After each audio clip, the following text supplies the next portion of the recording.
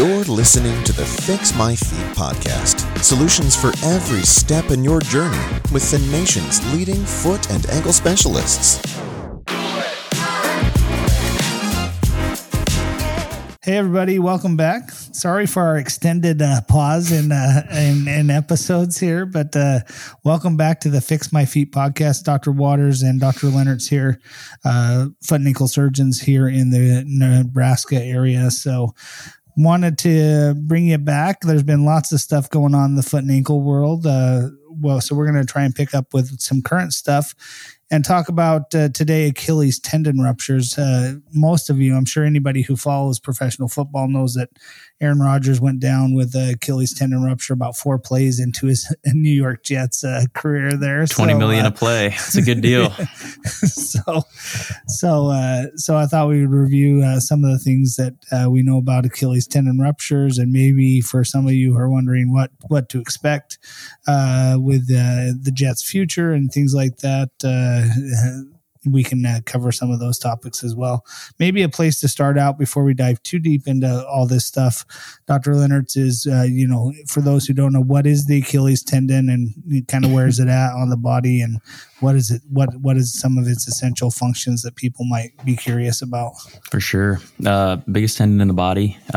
It performs pretty important function of, plantar flexing the foot, allows for running, increased ambulation. The tendon itself comes from the continuation of the gastrocnemius and the soleus muscles in the back of the leg. And so their aponeurosis kind of combine and make the Achilles tendon, which then comes down and inserts on your calcaneus or your heel bone. And so it's, like Dr. Waters was saying, often injured in sports where there's quick acceleration. When you're thinking basketball, you're thinking football, things like that, where there's a lot of force that's being placed on that tendon as people either try and kind of push off and get going, or in Aaron Rodgers' case, when he was kind of being tackled awkwardly and ended up sticking that foot straight back. And that sudden force can damage any tendon, including the Achilles tendon, which, like we mentioned, is one of the biggest, if not the biggest, in the body, and is at risk of those types of injuries, especially in an area where there's a decreased blood flow along that tendon a few centimeters from where it inserts. And so it tends to be injured in that area because it just doesn't have quite the same blood supply as the rest of the tendon. Yeah. Excellent points. The Aaron Rodgers injury in some ways remind me a lot of the late Kobe Bryant's injury many years ago, where they get that, they step back, and that's kind of what Rodgers was doing as that guy was tackling him, takes this step backwards into this sudden what we call a dorsiflexion moment, and that tendon snaps. And that's a similar, Kobe took a step back when he's going to make a basketball move and snapped his Achilles, and then famously came out and shot a couple free throws after that. So that is impressive. So it was pretty impressive. So that's true. It's a super important tendon. If any of you are curious what it is, you can feel down there around the back of your ankle. You'll feel that big, thick, band-like structure, and that's it. So I think we should just kind of highlight a few things here, maybe go over 3 or 4 things. Initially, what can one expect, as far as recovery from an Achilles tendon rupture like that? It's going to be a long recovery, even for professional athletes. These are often more so than other injuries, career ending, just because of the loss of explosivity. Maybe not necessarily for a quarterback, but for skill positions and things, wide receivers, running backs, it can really limit their ability to do moves and increase their speed as they need to. Recovery itself depends slightly on whether they get surgery or they just undergo conservative treatment with casting and, non-weight bearing to the area to let the tendon heal by itself. But it's generally several months, with several months after that of rehab, working on muscle strength. And you have to tension those fibers that have been ruptured, because they kind of build themselves around the weight bearing of the body. And so that itself, in the rehab protocols can take quite some time too. So we're looking at, several months of all of that, out for the season for sure. And we'll see if somebody not advanced age because he's relatively young in the scheme of things, but in terms of an NFL quarterback, unless you're Tom Brady, he's getting up there in age. So it can be a long road for sure to come back full strength. Yeah, it certainly can. Now, I know there's been a lot in the press talked about, the surgical technique used to fix Aaron Rodgers' Achilles tendon, which has been out for a few years now. And it's a technique that we use quite often in a minimally invasive fashion with some anchors to try and, increase, recovery and speed things along. But still, even with that technique, just like Dr. Leonard said, this is going to be a lengthy recovery.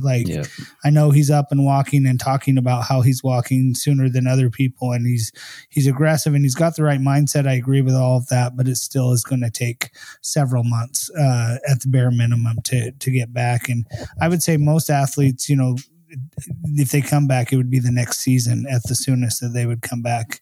And then typically not necessarily be the same till another season after that, where they feel like they've reached pre-injury levels of activity for themselves. So the recovery is lengthy for sure. Just so in the Achilles tendon rupture, I think the second thing I wanted to cover real quick, for our non-athlete, population, there's a lot of debate about Achilles tendon ruptures, whether they should be treated operatively or non-operatively, and what are the pros and cons of that. And so for our patients, who are listening, or potential patients listening who might be out in the audience who had this injury, and they're debating whether they should get it, operative treatment or non-operative, maybe a little discussion around that, Dr. Leonard's, the pros and cons of operative versus non-operative treatment and what one might expect one way or the other. Yeah. I mean, both are reasonable options. They both shown good outcomes, depending on the patient. I think based on most of the research, the major difference between the two is re-rupture rates, which still continues to kind of be a topic of discussion. But generally, people are back to their activity about the same time, whether they have surgery or not. But people who undergo casting and things like that for an extended period of time tend to have a recurrent injury to the area at a higher percentage than people who undergo, repair surgically. And that probably changes too, just based on the type of surgical repair. There's multiple ways to do it. Like Dr. Waters mentioned, there's percutaneous ways, making small incisions and anchoring things into the calcaneus. There's just end-to-end repair of that, ruptured Achilles tendon. Sometimes if there's, a large enough deficit, sometimes there needs to be augmentation with tendon transfers and things like that. So all of those will play a role in how long it takes, people to get back to normal. But both tend to be reasonable options, especially if you're not wanting to undergo surgery, you have complications with anesthesia, or you don't have the best, blood flow to an area, or you're worried about, wound problems after surgery, then sometimes casting and non-weight bearing is the best way to go. So just have to take it on a case-by-case basis. I totally agree. The biggest thing, just like Dr. Leonard's highlighted, is re-rupture. I mean, that's what the literature has shown in large scale studies where they've looked at thousands of these over and over again. As far as outcomes, they're equivocal, but re-rupture is the biggest thing. So I think, especially in that athletic population where they're really going to try to return to a high level of play, operative treatment is absolutely the right way to go with that. But, if something else, if your life is different than that and your functional demands are different than that, then certainly non-operative treatment should be discussed, as a treatment option for you moving forward. So I think the other thing that probably people worry about with these kind of injuries, and this goes for athletes and non-athletes as well, is, am I going to be able to return to, what I was doing before? I think that's always a concern. Or is this like a life-changing type of an injury? Your thoughts about that, Dr. Leonard? I mean, I think the majority of the time people can return. There's obviously extenuating circumstances, like I said, depending on the procedures you have and things like that, the level of gapping, what you undergo as far as treatment. But with the right rehab protocol, with appropriate surgical intervention, I think people can get back to their pre-injury activity largely, 70, 80, 90% of the time. But like Dr. Waters mentioned earlier with Aaron Rodgers too, you got to be motivated. It's going to be a long, rehab protocol. And so it's important not to cut corners and just stay consistent with it. If you put in the time up front, it'll benefit you later, recovering back to a pre-injury level of activity. Yeah, I totally agree with that. Most people will come back to pre-injury levels, but it will take a long time. I think the last thing that we should just cover real quick, just to give people an idea, because I think people are probably curious when they have this injury, what it looks like. What's, from the point that I injure my Achilles to the point I'm back and walking and, back to pre-injury levels, what does that whole process kind of look like? Your thoughts on that on a step-by-step kind of overview for patients who are curious, who may know somebody who had this happen or may have just had this. So like what should they be expecting on kind of a week-by-week, month-by-month basis until they get back to pre-injury levels? Well, if you're a pro athlete, they'll wheel you back to the MRI on site, and then you'll get one of those right afterwards. But if you're a everyday person like us, you're going to have a noticeable injury at the time. You're going to hear a pop. You're going to feel a pop. You're going to notice some pain in the back of the leg. Sometimes people have pain there sharply initially, and then it goes away, but they just kind of notice they're stumbling a little bit, weak. So we've had people come in the office multiple weeks after an injury.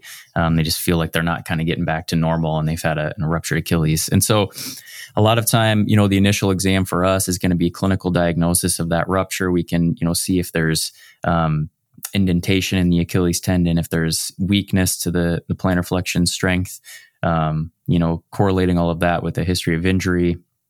We can generally make that clinical diagnosis. If there's any doubt, a lot of times we'll get an MRI to confirm and check, the level of rupture, as well as the gapping and all sorts of things like that, just to, plan for surgery appropriately if that's the way we want to go. You'll generally be immobilized initially, excuse me, in a walking boot with some heel wedges or a splint or a cast, kind of depending on the provider's preference. And this is generally going to help point the toes down slightly so that you're not increasing that gapping where the rupture has taken place. And then the less weight on that area, the better, until we can get you to surgery if that's the route you want to take. If we're not doing surgery, then we'll tend to put you in a plantar flex cast for several weeks and kind of work our way down that route until we notice some appropriate healing, generally around 8 weeks or so. Surgery, if that's going to take place, then we generally get that set up, in the next 7-10 days.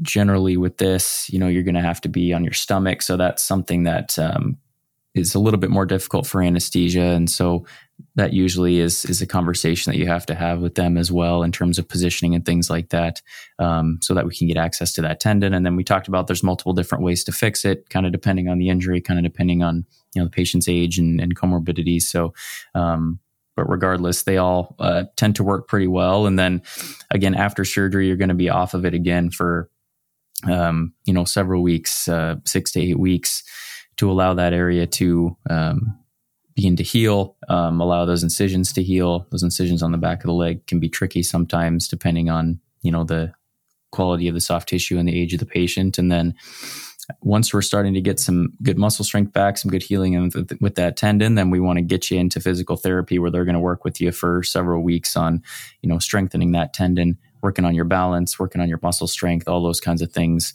go away a little bit when you've been immobilized in a cast or a splint or a boot. So we want to get you back to functional strength as soon as we can.